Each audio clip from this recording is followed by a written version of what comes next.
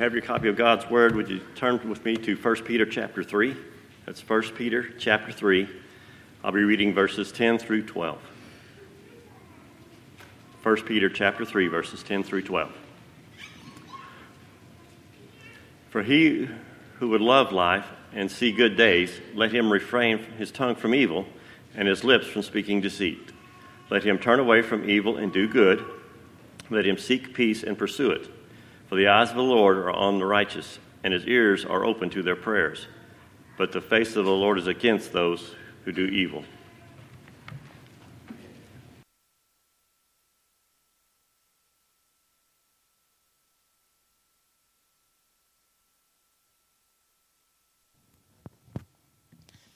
Well, you're going to think that the idea is ambitious. And you may even go farther than that. You may think the idea is impossible. But it isn't. What we're going to study this morning is how to make every day a great day. How to make every day a great day. And I suspect all of us can say sometimes something like this: "Preacher, you don't know what days are like for me. I have known loneliness, I have known grief, and I have known pain virtually every day for a long time now. You don't know about the people I have to work with and what a rotten environment that is.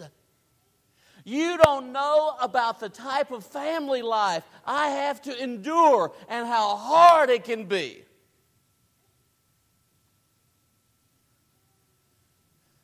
First Peter is a book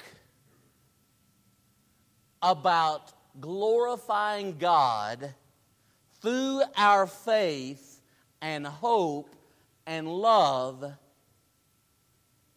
in the midst of a hostile world. 1 Peter is all about glorifying God through faith, hope, and love while we live in a hostile environment.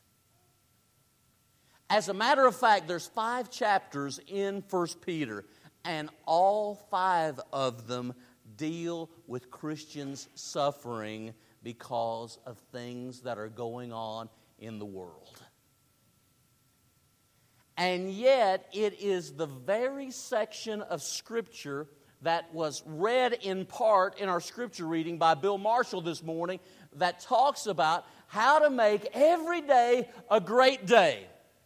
Open your Bibles to 1 Peter chapter 3 and let's focus on verses 8 through 12. 1 Peter 3, 8 through 12.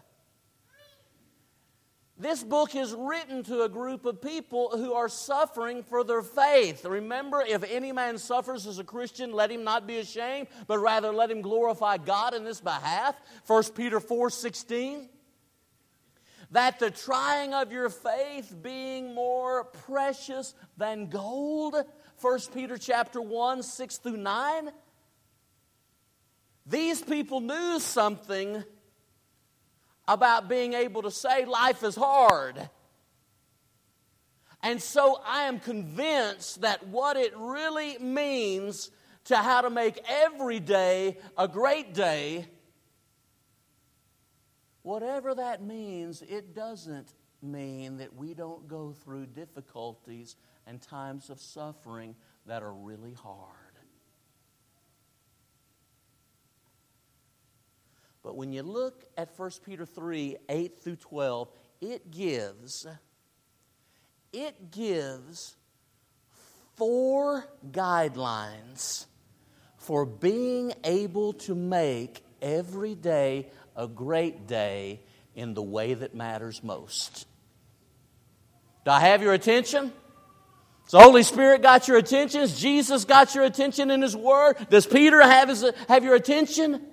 Now, Peter would know a thing or two about not having good days. Anybody Jesus says, "Get behind me, Satan," is not having a good day. Anybody who denies Jesus is not having a good day. Anybody who writes this book about honoring and glorifying God, even within the context of suffering, make sure your love for Him shines bright, your faith in Him is true, and that you hope in Him. He knows something about difficulty. 4 guidelines for how to make every day a great day. Guideline number 1. Have a gracious attitude toward God's family. Have a gracious attitude toward God's family. Look at 1 Peter chapter 3 and verse 8. There is a short list of 5 items that are all attitudinal in nature, and they have something to do with how Christians relate to one another. I would go so far as to say these things really should be pulsating in the bride of Christ. It's a portrait of how God's people should treat one another. And yet sometimes there is a conspicuous lack of grace in our attitude toward one another as Christians.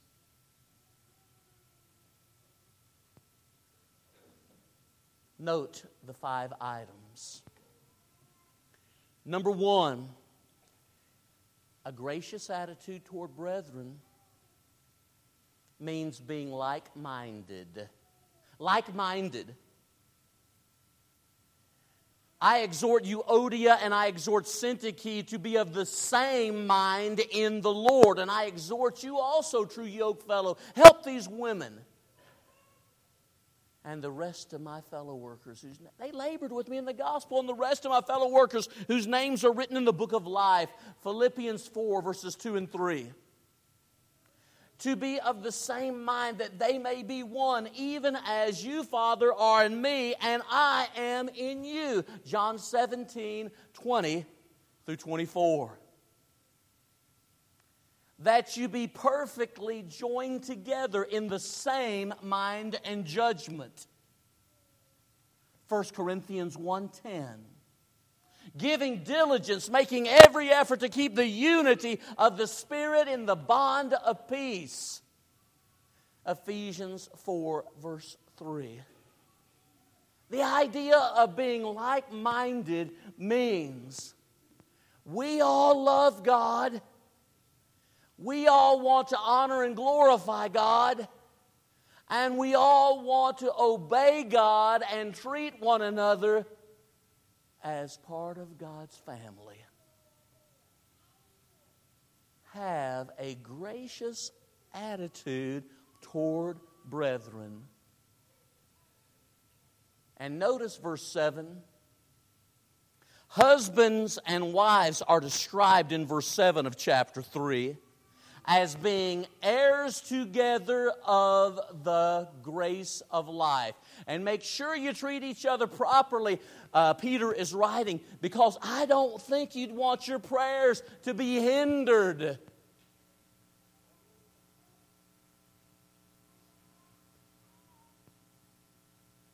How we need to have a gracious attitude toward our brethren. Because we really are, as part of God's family, heirs together of the grace of life, and not having a gracious attitude toward other Christians will hinder our prayers. Nobody here is the exception to that. It's applicable for all of us. We can't roast our brethren out of one end of our mouth and then extend the right hand of fellowship with the other. It doesn't make sense. Number 2, have a gracious attitude. It lacks grace if we don't seek to have the same mind. Notice what he says, sympathy or compassion. And the idea is we have feelings for each other. Family feels. for one another. We weep with those who weep. We rejoice with those who rejoice. Romans 12 and verse 15. When Jesus was around hurting people, it was not unusual at all for the Word of God to say He was moved with compassion. Matthew 9 and verse 36. Matthew 14:14. He felt because He cared. Maybe we don't feel so much anymore. And when we don't, there is a lack of having a gracious attitude toward our brothers and sisters.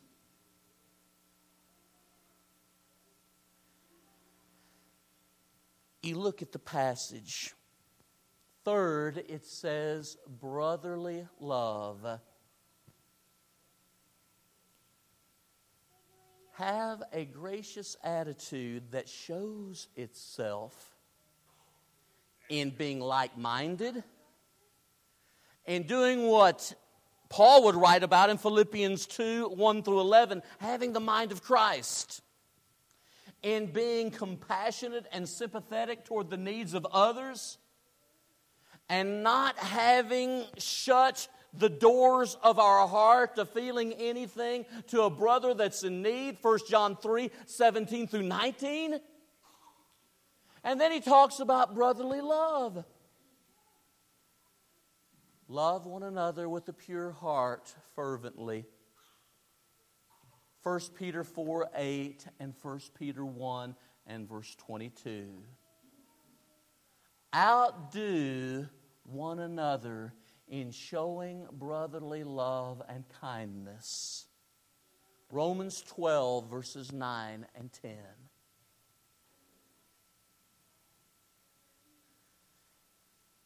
When we lack these attributes, we lack grace.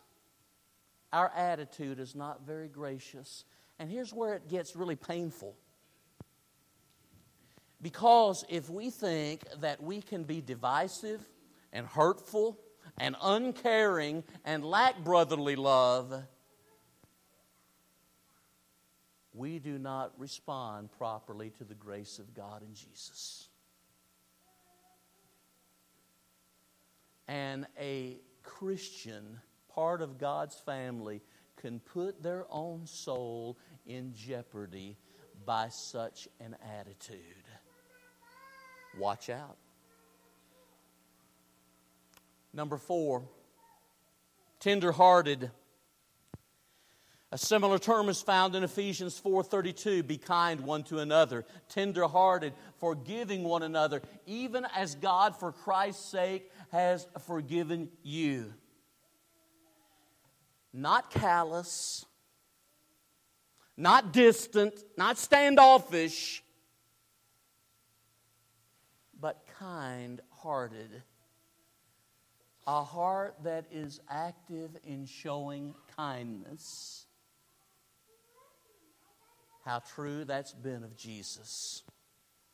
How true that ought to be of those who wear the name of Christ. Number 5. Interesting it is that this is the last. Humble-minded. You might just have the word humility. You may have the word courteous, but it involves even more than that. Certainly, Christians ought to be humble-minded and courteous. But wasn't a lack of humility something that Peter knew a little bit about? Wasn't that really what caused him to say, Lord, I'll never deny you, though everybody else does?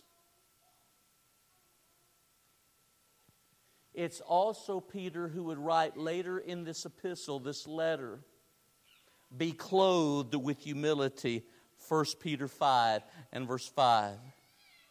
It is James who would say, God resists the proud but gives grace to the humble, James 4 and verse 6. To humble yourselves under the mighty hand of God, and He will exalt you in due season, James 4 and verse 10. If you want to make every day a great day, have a gracious attitude toward brothers and sisters in Christ. Stop barbecuing the brethren. Secondly,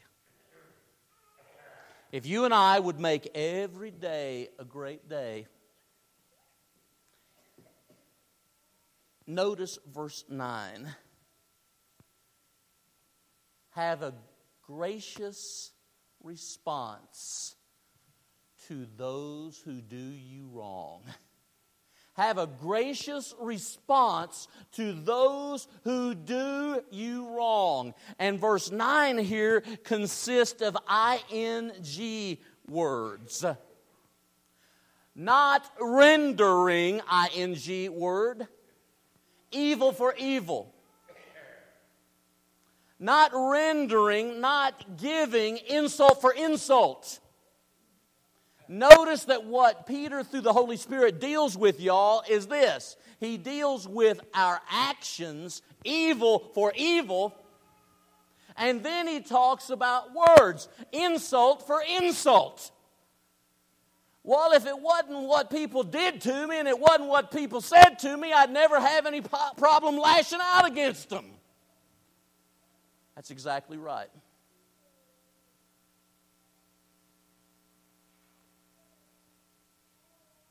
Is Jesus asking us to do anything in this passage that He has not already done? You know, the family of God consists of wonderful people, sweet people, talented people, and, peculiar people sometimes. Isn't that the truth? And yet Jesus wants us to have this attitude that's gracious toward everyone in God's family. But then he goes a step farther, Peter does, and he shows that Jesus is what this passage is all about. When Jesus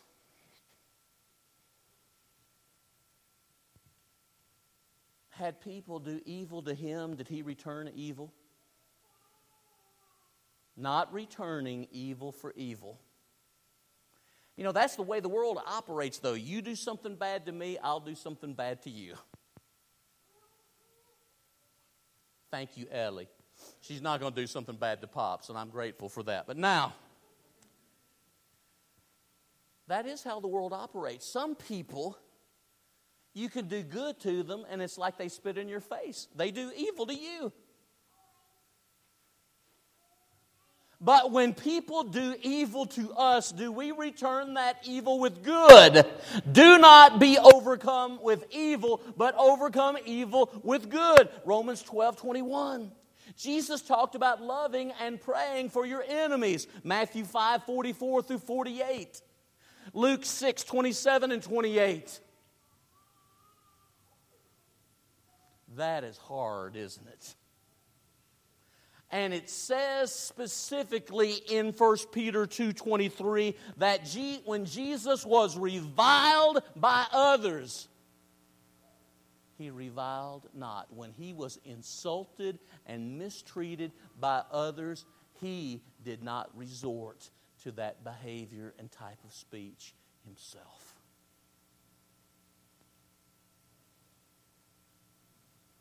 Have a gracious response. Some of us are nuclear reactors rather than thoughtful responders. Some of us are heated reactors rather than thoughtful, Christ-like responders. Not. And here's the idea, Brian. It is the idea, refrain from this. Don't do it. You're not the exception. I am not the exception that makes it okay to deliver evil for evil, to render evil for evil, insult for insult. But contrary-wise, blessing. Because you have been called to receive the blessing. Rather than evil for evil and insult for insult, rather, contrary-wise, in stark contrast, bless.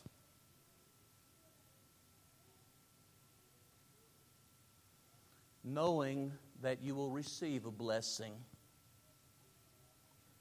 People who honor the will of Jesus will be blessed phenomenally here, but most assuredly in the hereafter. Now look at verses 10 through 12. You want to make every day a great day. How to make every day your best day. Have a gracious attitude toward God's family. Have a gracious response to people, whether they are Christians or whether they're not, who do what is evil and speak of you insultingly. And think about how you're simply in the company of Christ. You're in the company of Paul. You're in the company of those that have loved and sought to be faithful to Jesus throughout the years. But here's number 3. Have a gracious standard. Verses 10 and 11 of 1 Peter 3. Have a gracious standard. It's at this point Peter quotes from Psalm 34, verses 12 through 16. Psalm 34, 12 through 16. Keep that in mind.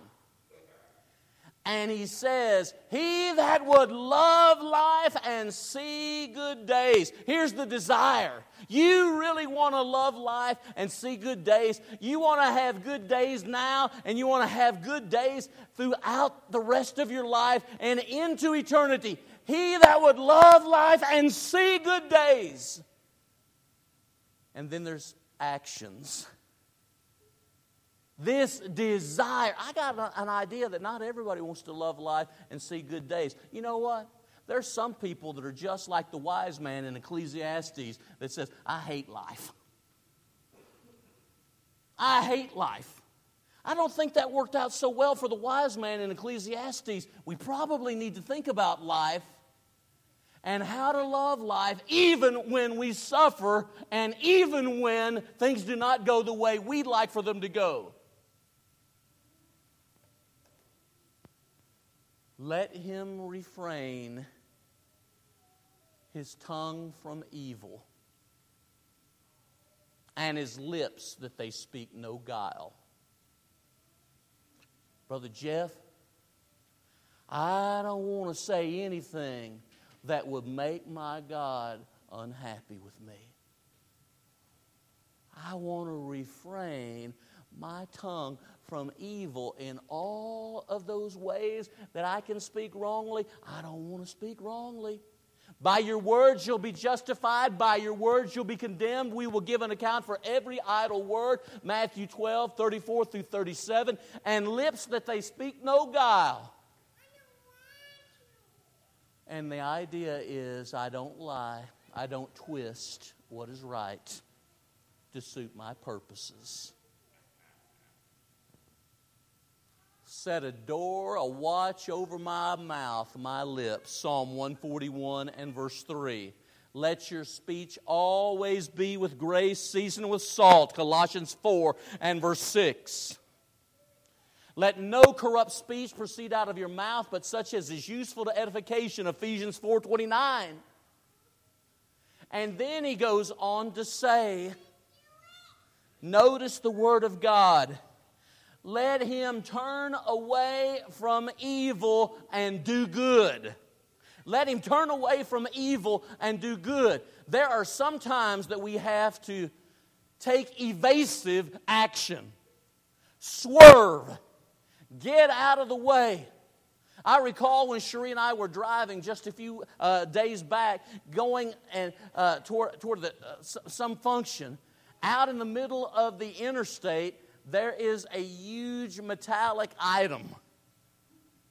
And if I hit it, it's going to cause all kinds of problems. You ever hit something that just come out of somebody's back? Maybe the back of a truck or the trunk. you have to take evasive action and try to be defensive and try to be mature and safe. And the idea is you and I should eschew evil. That's the old translation, and it's really good. Swerve. Shun. Get on the other side of. And do good. The golden rule. Whatever you would that others do to you, do to them. What would God want me to do? That's what I should desire to do. Let him seek peace and pursue it. It's interesting how some Christians can be far more interested in the politics of this country than they are in the spiritual principles that will save their souls and get them home to God forever. I'm not saying we shouldn't love this country and be concerned about it and pray for it. But I'll tell you what, Peter was writing to a group of people that were going to endure more difficulty and suffering, and I think we may be talking to a group of people today who are probably going to have to, I'm going to have to say, we may need to get used to enduring some suffering and trouble. But it still doesn't mean that every day can't be a great day if we come to be more like Christ. Seek peace. He's the Prince of Peace. Isaiah 9, 6, and 7. He gives perfect peace. Philippians 4, 6, and 7. His peace he leaves with us. John 14, 27. Seek peace and pursue it. Be chasing it. Be hunting it. Make it something that you prize. Peace with God and peace from God. Notice what happens. He has a gracious standard. Scripture. And he deals with Psalm 34. Now take a minute and turn to Psalm 34. Psalm 34 talks about how to live so as to love life and see good days here. But notice how it begins. I will bless the Lord at all times. His praise will continually be found in my mouth. Verse 1. Look at verse 3. Oh, magnify the Lord with me. Let us exalt his name together. These verses kind of sound familiar. Look, if you will, at verse 8. Oh, taste and see that the Lord is good. Look, if you will, when he talks about crying out to the Lord and he hears me and saves me. Look at verse 18. The Lord is near to the brokenhearted and saves those who are crushed in spirit. Notice verse 19. Many are the afflictions of the righteous, but the Lord knows how to deliver us from them all. It's this psalm that Peter thinks about when he says, here is how we can make every day a great day. He turns to this psalm and he says, Jesus practiced it unbelievably well. Shouldn't those of us who belong to the Lord? Now, every Scripture is given by inspiration of God and is profitable for doctrine, reproof, correction, instruction in righteousness, that the man of God might be complete and thoroughly furnished unto every good work. 2 Timothy 3:16 and 17. God's Word is an authoritative standard, and we need to live according to the gracious standard He's given. The word of His grace. Acts 20:32. The gospel of the grace of God. Acts 20 and verse 24. People that have other standards. You're not living up to my standards. Well, guess what? I got a higher standard than yours to live up to.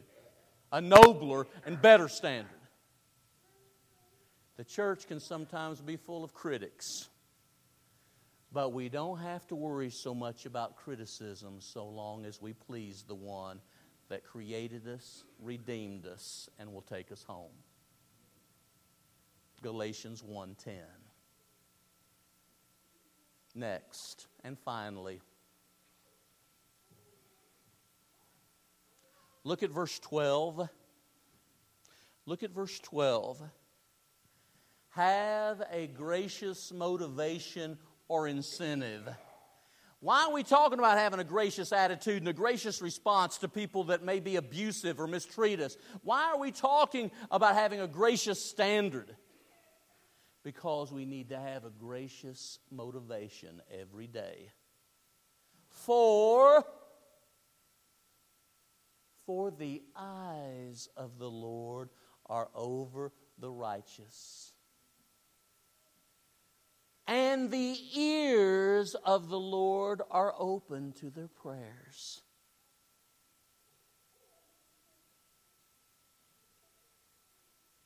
How we should long for God to look down on us from above and see us and smile and say, mine.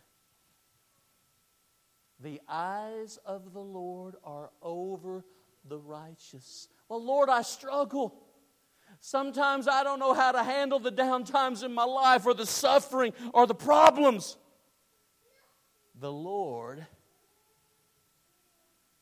His eyes are over the righteous, and His ears are open. Imagine having God turning away from you when He sees you because of wickedness. And imagine having God's ears shut to you when you want to pray to Him. Now, Steve, here's the idea here, and it's precious. Brother, on those times when you are so weak and tired, and should the occasion in your life ever come when you can barely speak, but you're still trying to pray, Lord, be with me and help me. If you are in that condition, the Bible assures us His ears are open, and here's what's happening. God is coming down. He stoops down to hear. Have you ever done that with somebody you cared about when they were sick and hurting, and all they could do is whisper? They just didn't have the strength to say it anymore. As long as the Lord is willing to stoop down and hear, that's really what matters. His ears are open to our prayers. What a motivation. What an incentive to try to make every day a great day to honor God and to glorify God. Today is the day the Lord has made. I will rejoice and be glad in it because it is an opportunity to glorify Him, whether I suffer, whether I'm mistreated, or whether everything goes marvelously as far as I might be concerned. And then notice what it says, Ron. Contrast. But the face of the Lord is against those who do evil.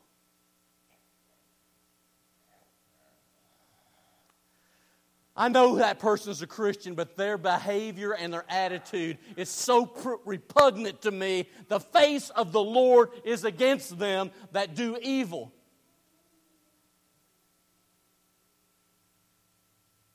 The face of the Lord. And so catch this. The eyes of the Lord, Adam. The ears of the Lord. The face of the Lord.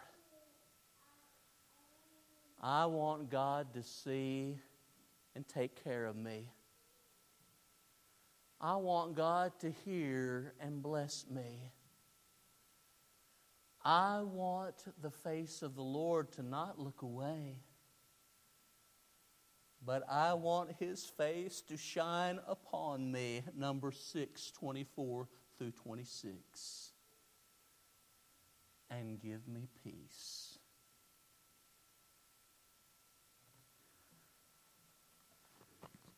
Isn't the Bible an awesome book? All the pop psychology books you could ever read wouldn't give people the foundation and hope that we can see in Scripture, and especially in a passage like 1 Peter 3, 8 through 12. If you're not a Christian, you need to come to Jesus and respond to His grace. All of these main ideas of the sermon have dealt with grace. Well, grace has been extended to us. How will you respond? Will you respond in trust? Will you respond in repentance? Will you respond in obedience to the gospel? Will you respond in humility and love?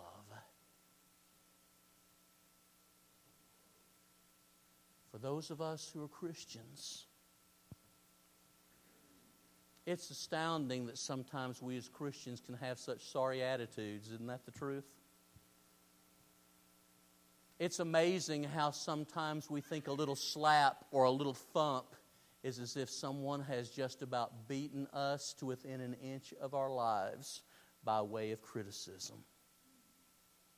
And we're going to get them back. It's amazing how sometimes our lips could be used so wrongly when God gave them to us to speak graciously of Him and to others.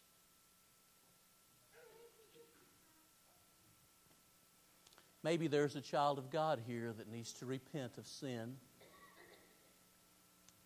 We are not a perfect people here, but we are a forgiven people, and I really believe the folks here at Westside love Jesus and care about you.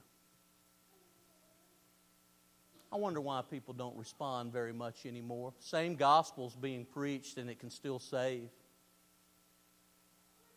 I suspect largely it's due to people's hardness of heart and people's pride. Hard-heartedness and pride will keep you out of the presence of God forever. Don't allow that to happen. Let us stand and sing.